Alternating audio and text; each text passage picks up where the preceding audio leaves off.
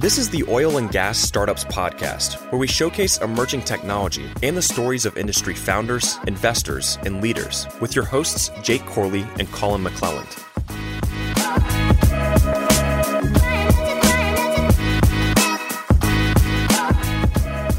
Welcome back to another episode of the Oil and Gas Startups Podcast. I'm here with my main man, Colin. What's up, dude? What's up, man? And we are joined today by Ryan Baker of Arc Aerial. What's up, dude? How's it going, guys? Well, not much, man. It's been a while. Yeah. I know you said you've been busy, so kind of give everybody an overview of kind of what you guys do. Yeah, well, we are a enterprise drone as a service company. So we come in and act as basically a bolt-on drone department for oil and gas companies and commercial general contractors, but handle everything start to finish. So flight, data processing, data analytics, and reporting. So do that for both of those industries and been growing quite a bit. So what are some of the applications in oil and gas that you guys are focused on? Yeah, well, so we focus really a lot on midstream oil and gas right now, and they're starting to go into upstream. But in particular for midstream oil and gas, we're performing inspections on federally regulated pipelines. So typically that means weekly or biweekly encroachment surveys where we're looking for potential instances where there might be construction on the right-of-way that we can prevent a strike. And we work with the midstream operators themselves to keep an eye out for that. And we also work on capital projects too. So where they're building new pipelines, we're doing before and after progress documentation. So they can kind of cover their butts and access roads or issues with leaseholders or property owners. So we kind of span both sides of that business. Thought that was interesting. Drone as a service, DAS. I haven't heard that term before. Yeah, me too. That's new. So what's the distinction between a federally regulated pipeline and any other pipelines? How come that's y'all's main focus? Well, federally regulated lines have to be flown. It's regulated by PHMSA. They have to be flown every 3 weeks at least to view the pipeline and see where there might be instances of encroachment, whether it's construction or people on the right of way or kids in their trucks mudding on the right of way. So, that's been done for a long time, and, it's typically done by traditional manned aircraft. So what we're doing is coming in with drone technology and providing better data that's more cost effective and it's more efficient for their pipeline inspectors who have to go out and actually intervene. They're more efficient. They've got more data. We provide all the metadata and photographs of what happens. So it's really, really useful for them. So the drone is really just a means to an end for the actual data that you guys are delivering. Do you guys have like a platform or something that kind of comes to? Or does it go to their systems, or how does that work? Yeah, it depends on the operator. We kind of pride ourselves on building a custom solution for each operator because at the end of the day, they all have their own flavor of how they have built their process. So, they can do it locally. They can access our data online. We've kind of built two pathways to the same thing so that it's easier for them. Okay. So do you guys have certain types of sensors that you equip on the drones that capture, was it like thermal, maybe like leak detection, things like that? Yeah. It's amazing how much it's changed over the past few years. We started the company back in 2012 and that was the early days. Now there's visible spectrum, which is your regular digital camera that includes GPS data with it. There's infrared cameras, and there's something called LiDAR. I'm not sure if you guys are familiar with that, but it's a laser scanner that builds a 3D model that's highly accurate. It's like 700,000 points per second. So you get a really accurate topographic map. So there's all sorts of different payloads you can put on it, but it just depends on what questions you're trying to answer. Sounds a lot more high-tech than my Mavic Pro drone. So to kind of give the listeners like some context, how big are these drones? It depends. We fly small quadcopters all the way up to the larger commercial quadcopters. Quadcopter meaning four rotor, yeah. And, there's two different types of drones. There's ones that are called multi-rotor, and those are the ones that you see, on the news that have four rotors. And then there's fixed-wing drones that are, look like airplanes. And they both have their benefits, but primarily use multi-rotors just because it allows us to get really accurate data and get into places where you typically otherwise wouldn't with a fixed wing. So with drones like that, do they have like some like the stabilization stuff that I know like the Mavic Pro does? I'm sure they do. Obviously they're a lot more expensive. I've never played with one, so I don't know. Yeah, no, absolutely. I mean, it's like I said, it's progressed quite a bit since we started, but we're able to do automatic flight plans. So we map out where we're going and it takes it from start to finish. Our pilots are there to intervene if we need to. But, we basically plan a waypoint flight plan and allow it to just go from there. So do you have to have somebody actually manning it, or can you like set it up like a Roomba and like, draw, geofencing and then have them essentially scout whatever, maybe like right away? Or does it have to be manned? Right now, the way the regulations are set, you have to have a pilot. Okay. Is that changing? Down the road, I think we're still a good ways away from there being a drone in a box and it goes up without any live supervision. We're starting to get into beyond visual line of sight, and we can go into the regulations. But right now, by default, you have to have somebody that can see the drone. You have to have somebody within visual line of sight. The FAA is now starting to grant what are called waivers for people to fly beyond visual line of sight. So where you can't see the drone, but you still have to have a pilot manning it and have telemetry. Yeah, I was going to ask you what some of the barriers were in this industry, because I know line of sight, whether it's manned, unmanned, but let's kind of rewind it back a little bit. I'm interested about your background, because obviously you have a lot of knowledge about drones, but where did you get the oil and gas background? What gave you this idea? And we'll come back to some of the questions about the drones themselves, because I have a lot that I've been writing down over here, but I want to know a little bit about you. Give us your life story and how you got into this. Yeah, well, we got into oil and gas well after we started the company. You want me to go that far back to where we started? Yeah, go all the way back. So 2012, I was a student at the University of Texas. I was studying archaeology and pre-med, believe it or not. Okay, I wouldn't have guessed that. Wait, how do you combine those two together? Somehow I was able to get a counselor to let me do it. So you were trying to work at Jurassic Park, weren't you? Yeah, well, that's the dream, right? So yeah, I was working on these archaeological excavations as a student. One in particular in 2012 was in central Italy. I had the opportunity to work with a brilliant guy who's now assistant professor at the University of Maryland. His name's Taylor Oshan, but he and I had a joint project where we were getting the GPS locations of every artifact that they had excavated there since 1966. And it was a huge project because the further you go back, the worse the data is. But they were really forward thinking and trying to get everything together.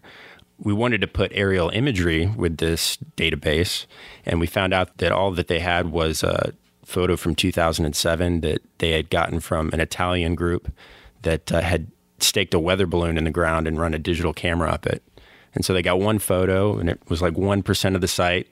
So we wanted more data. So at the end of the season, I thought about it, and I'd seen drones on YouTube and talked to some professors about it and decided I just want to start a company. Let's see where it goes and see if we can build drones for universities to use on research projects. So pulled together a team, I got together, started interviewing fellow students and asking professors who their favorite students were. Got a business student and a physics student and then a web designer on board. And we were off to the races to try to develop hardware. So we started out as a hardware company. So that was into 2012. We raised a seed round with an angel investor. And in 2013, we spent all our time prototyping and field testing. So that summer, we went back to 3 different excavations, one in Central America, one in the Mediterranean, or 2 in the Mediterranean, and tested out this hardware that we were designing. We were 3D printing parts. We were getting all these different electronics together and putting together these systems, and eventually patented one and got a provisional patent on another. And by the time we got to the beginning of 2014, we were selling these to most major universities. So we were going to geology departments, archaeology departments, folks that wanted to capture aerial data cheaply that were typically paying aircraft to go do it. So you guys really started out as a drone manufacturer. Yeah. That's pretty cool. Yeah, it was a bold move, I think, because, it's really hard to compete at scale with, the big Chinese manufacturers. And obviously that's the way to go now. I think there's some American manufacturers that have really come to the fore, but at the time, it was kind of the Wild West. There weren't any drone regulations. But, in 2014, when we were selling this hardware, we'd kind of eyed that we wanted to make the transition to providing services, because we would sell these drone kits, but then, we would often get asked, well, can you come operate it for us on these projects and training services? And there were a lot of different opportunities, but we saw the services side of the business to be a really, really unique opportunity. So at the end of 2014, the FAA came out with its first set of drone regulations, which was called the Section 333 exemption program. And that was the first set of drone regulations as it related to commercial operation in the U.S. Before that, it was the Wild West. Nobody knew if they were doing things that were legal or illegal. It was kind of a gray area in terms of operating commercially. And the FAA came out with this program. It was really interesting because when they came out with it, it was super strict. it was basically impossible to fly in populated areas because you had to have permission from any non-participating personnel within 500 feet. So that included parked cars, buildings, people. So if you wanted to try to fly something in anywhere that had any remote population, it was pretty much impossible. Was that just applied to commercial drones, or was that for consumer drones as well? Well, that was kind of the paradox, because you could fly it as a hobbyist. There were not really that many rules. But if you fly it commercially, and they defined it like even if you were building a promotional video for your business, you had to have a 333 exemption. So it's basically limited to flying on farms in really rural areas. So 2015, we got our Section 333 exemption. We were one of the first 125 companies to get one. I think Google was in the same class as us that week. It eventually got to 8,000, so we were in it early. And it was kind of a unique position because it capped the number of competitors in the United States market. And we had a list of who our competitors were because that was the only way to operate commercially. So at the time, I think it was a really unique position because it was capped based on who had this license. And so, we made the pivot in 2015 to being a drone as a service company. And we were, off to the races trying to figure out what the best market was and what the best service was. And, from there, we've kind of evolved our market focus and really developed our services to where we're at now.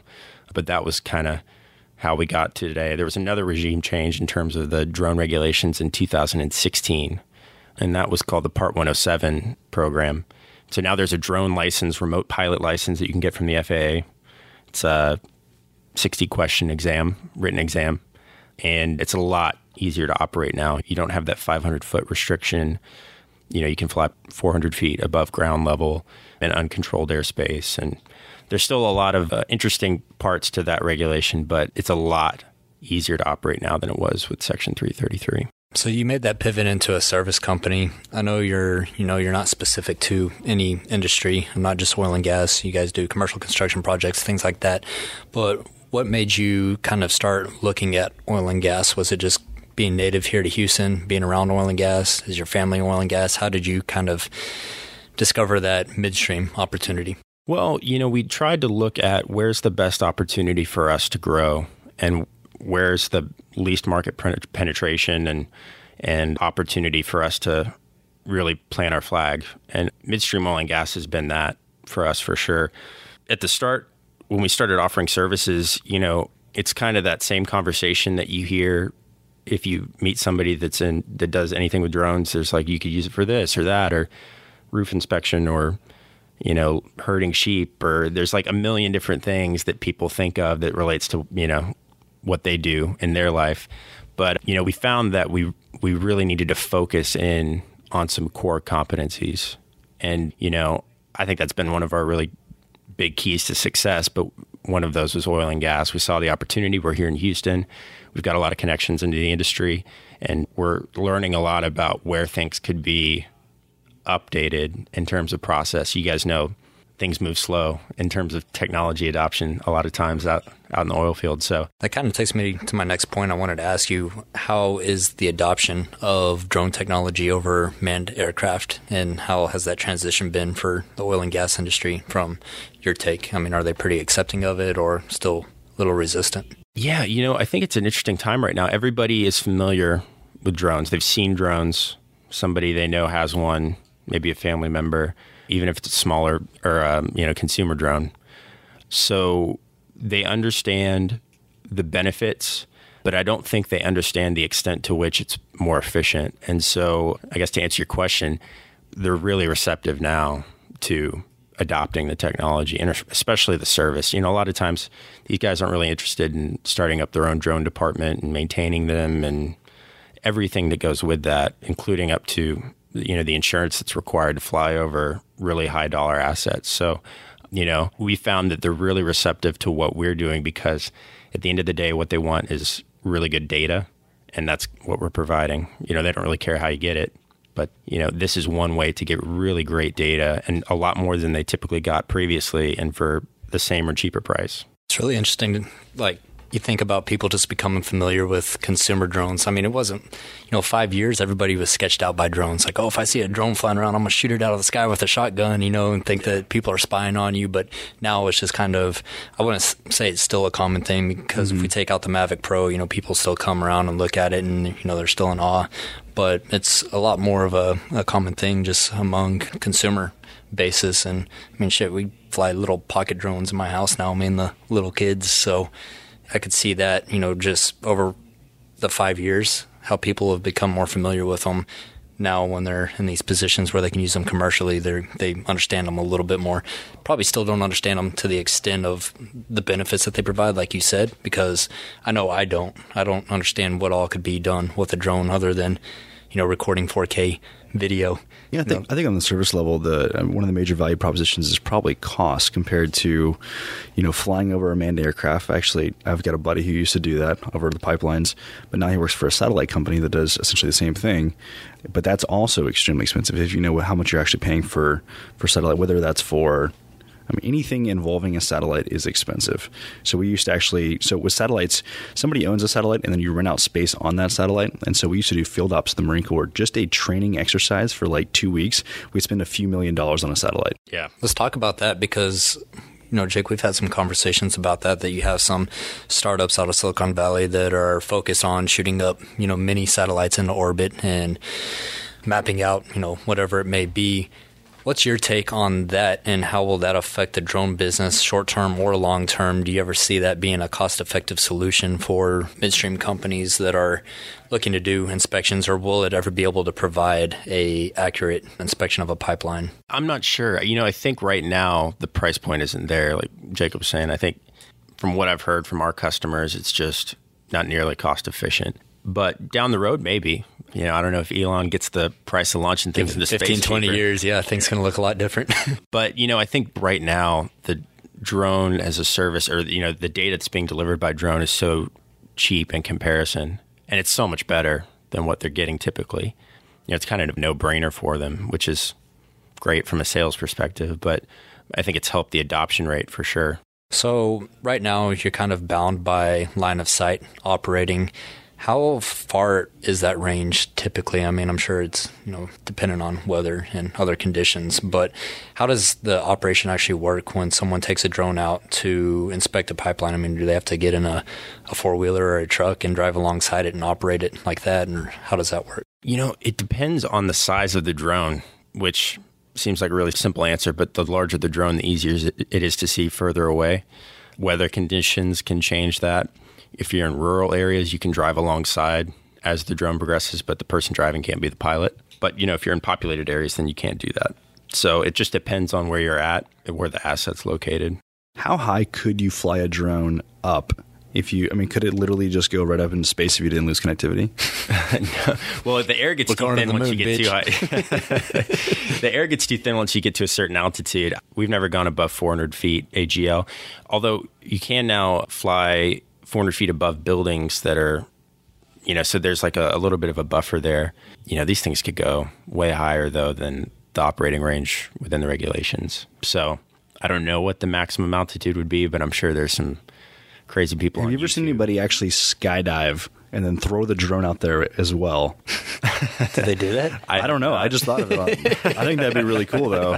You have a drone flying and just like recording everybody that's like, jumping out. You said it like you'd watch a YouTube video of someone doing it. So. Maybe somebody like Red Bull's done it. That sounds like something crazy that they would do. If they haven't yet, they will now. I saw one video on YouTube that, not to go down the YouTube rabbit hole, but I think DARPA was testing out launching a drone bomb, in quotes, that from an F-16 they'll deploy like thousands of drones that will go swarm a target. Yep. Loiter around it. Yep. There's some crazy drone technology. I think it was Rolls-Royce. I don't know if you saw this, but they have the drones that will crawl through a engine block and inspect an engine block, just like these little bug-looking things. So, I think that's kind of scary.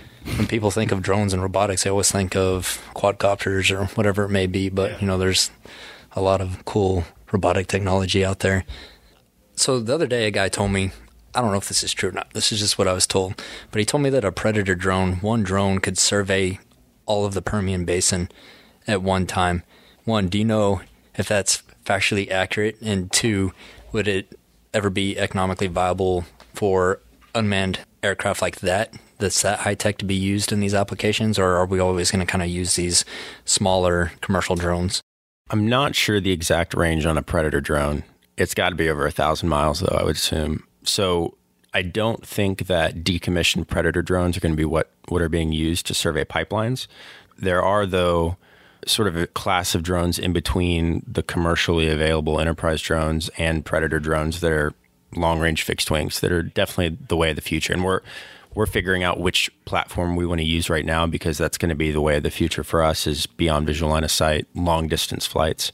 But in terms of scalable, recurring operations right now, that's not really occurring in the United States. But it's going to get there eventually. Yeah, you mentioned the fixed-wing drones earlier. How do those operate? I mean, if you have a quadcopter, obviously you got your rotors, but how does a fixed-wing actually work? I mean, is it electric? Just like a plane. Yeah, there's models that are electric, there are models that are gas, but it's, essentially a fixed-wing aircraft. It's got either a pusher or a polar propeller. And, the reason they can go so much further is that with a fixed-wing aircraft, not to get too in the weeds, but you have constant lift with the wing. So you get a lot more efficient flight per unit of energy. So you can go a lot further. A multi-rotor where you're constantly hovering. So yeah, you're constantly having to generate power to keep it up. Right. When it comes to actually collecting information, I have no clue how you guys store it, but do you guys have any issues with lack of data connectivity at certain sites? Like at our wells, we have no cell phone service for like 30 miles probably. Or does the drone store it on the device and then you have to extract the data afterwards? Yeah, so we right now, for most of our applications, don't have a need for a live feed. So we're able to have a little bit of a buffer to bring that down and deliver it to the customer. But still, a lot of times we're delivering it same day or within 24 hours. So we've got our own systems pulled together, both in the outfit that we have on the gear and then also on our cloud system. So we use our own version of AWS that we've been putting together to do fast data processing and then also to deliver the data. So we've kind of built a pipeline for pushing that out pretty quickly. We had a conversation about this a while back, and the way that I kind of imagine drones in kind of like the future of oil and gas, specifically, I guess more specific, I mean, it could be across the industry, but I guess more specific to upstream and with wells, is sometimes it's so hard when you're talking with, we have, either it's our pumpers or roustabout crews or crude haulers, whoever is out there, and it's in Oklahoma and we're not there and they don't really have like cell phone reception. But if we were to get past that issue, if you had a drone, like, I don't know if you've seen drones at conferences that literally walk around, there's an iPad and there's like a dude's face on Skype. If we were able to like essentially walk alongside and see something like we have a washout on one of our lease roads, we don't know where it's at. We have no clue, but we have to fix it before we can sell it at the lease. So if we had a drone that we could literally walk alongside the pumper and take video or like a live feed or pictures. You're not telling them the full concept. We also thought there should be a garage. A drone garage to keep it from getting weathered. So you have this door pop up. We got our old pumper out there and he gets the shit scared out of him when this garage door opens up and this drone comes crawling out. There's people that are thinking about doing that type of solution. But I think, on a more practical level, this is something we're already doing for a lot of big upstream companies that our company is doing, is recurring mapping of well pads and the gathering systems and the roads. And we just do it on a recurring basis. And they have a database that they can access that has all the GPS location data, the metadata. They can pull a report if they want to. And like we talked about with the data management side, we have the option to give them either the data to download to use on their own systems, or they can access it through the cloud on one of our services. So, I mean, that is absolutely an application. It's something we're doing now for a lot of big E&P companies. Very interesting. Are you guys using this in any wind farm applications? I've seen even at, I think it was OTC, I saw some drone demonstrations of how they're using them on windmills. Are you guys in that sector? Or? We're not focusing there. We did some inspection out in some West Texas wind farms a few years ago, but you kind of to the same point that I was making earlier, we've really focused in on oil and gas and that core group of commercial general contractors. So we haven't in a while. There's its own set of challenges and expertise. Yeah, get good at one niche and focus on that, be the expert in it. Yeah, absolutely. So let's talk about you guys as a business. You said you started in 2012, 2013 timeframe. Now we're in 2019. Can you kind of talk to maybe some of the challenges that you guys have experienced? I know you said you've raised funding a few times. Yeah, just kind of walk us through that. What are the challenges that you've had and kind of where you at and where are you guys going? Yeah, absolutely. I mean, I keep going back to it, but focus has been something that's been on my mind a lot lately because I think it's been a key factor for our growth in recurring revenue, which is the lifeline of any business. You know, you can get a bunch of one-off projects, but the more you can get recurring revenue, recurring services, and build long-term relationships with customers, then the better off you are as a business. So, you know, in 2015, we were taking on any and all projects and looking at any and all outbound sales efforts. And now that we've focused in on midstream and upstream oil and gas and servicing those commercial general contractors, you know, we've developed a really great service that's scalable, that doesn't require unique one-off deliverable recreation or a lot of time developing new systems. We've built a great service that we're improving constantly. So I think that's been key. You know, one of the challenges with, I think, the amount of growth that we've been seeing is having the funds to keep up with that growth organically.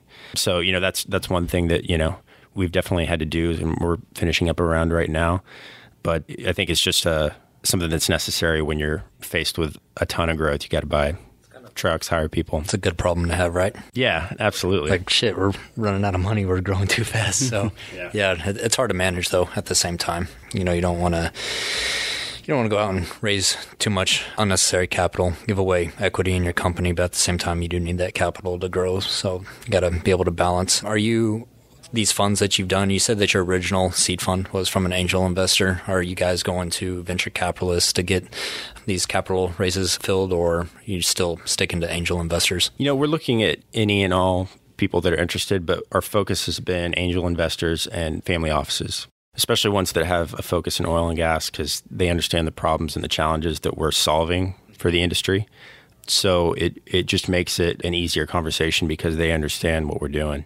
I think that's a great strategy because your interests are aligned, and especially it's probably important. I think it's important for any startup to have that conversation with potential investors on making sure that your goals are aligned in terms of the trajectory of the business. Yeah, you don't want unrealistic expectations from the investor because then it just becomes a lose-lose situation. So one of the things you mentioned there was going to family offices. So we've raised money from angel investors. We've gone to venture capital. We've recently gone to private equity.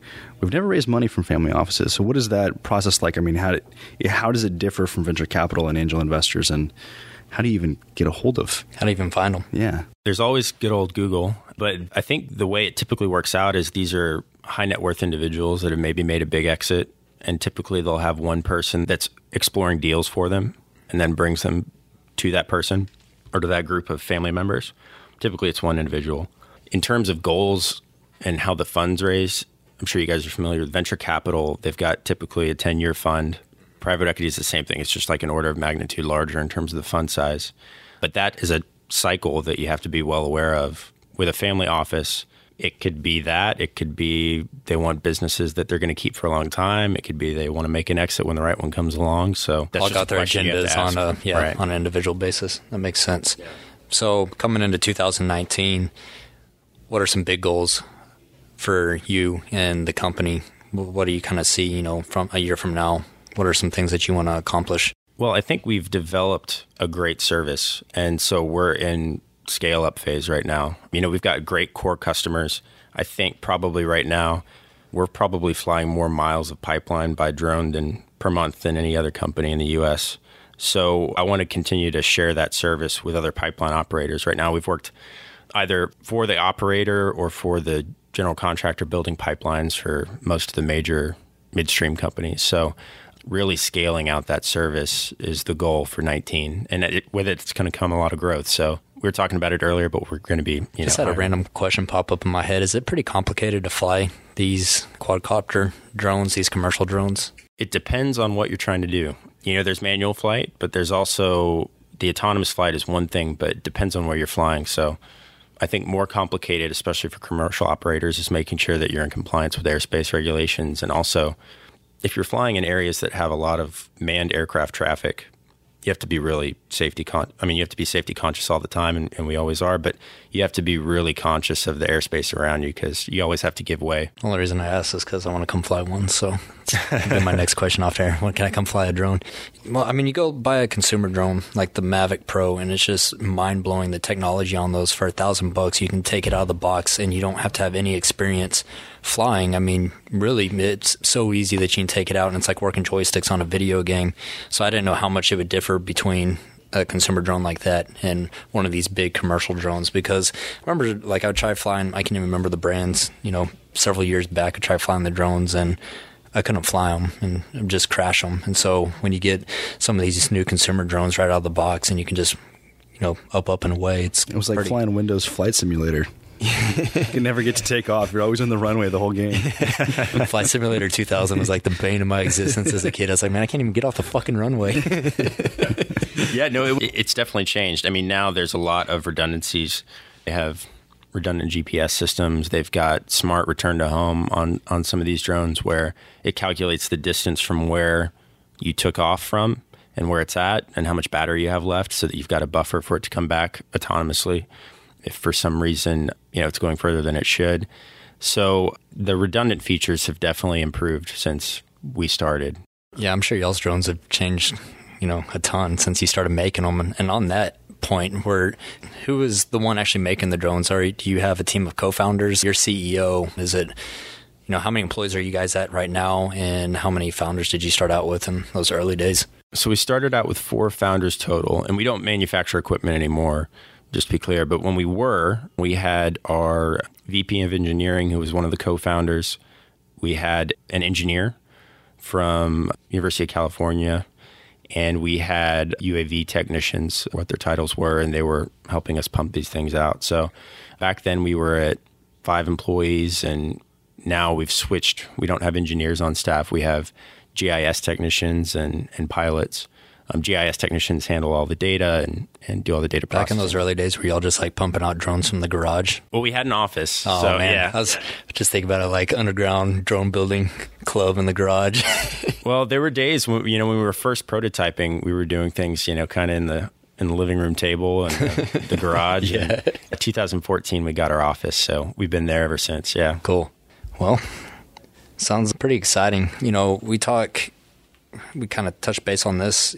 Anytime someone talks about drones, they think about aerial drones. And, I think it's BP that's using some drones and robotics for subsea inspections, deep water. Are there any other applications that you guys, or that you're excited about in the drones and robotic space outside of what you guys are working on? Yeah, I think there are, like we were talking about, there's so many different applications for this technology that it's going to change the way that data is captured and the amount of data that we're capturing. We've got some projections that there are going to, depending on how quickly we grow, we could be talking about petabytes of data, in the next few years.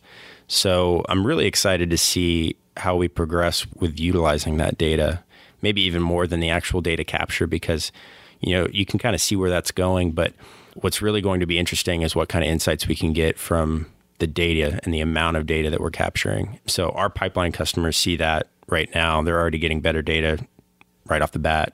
They can send inspectors out more quickly and more efficiently.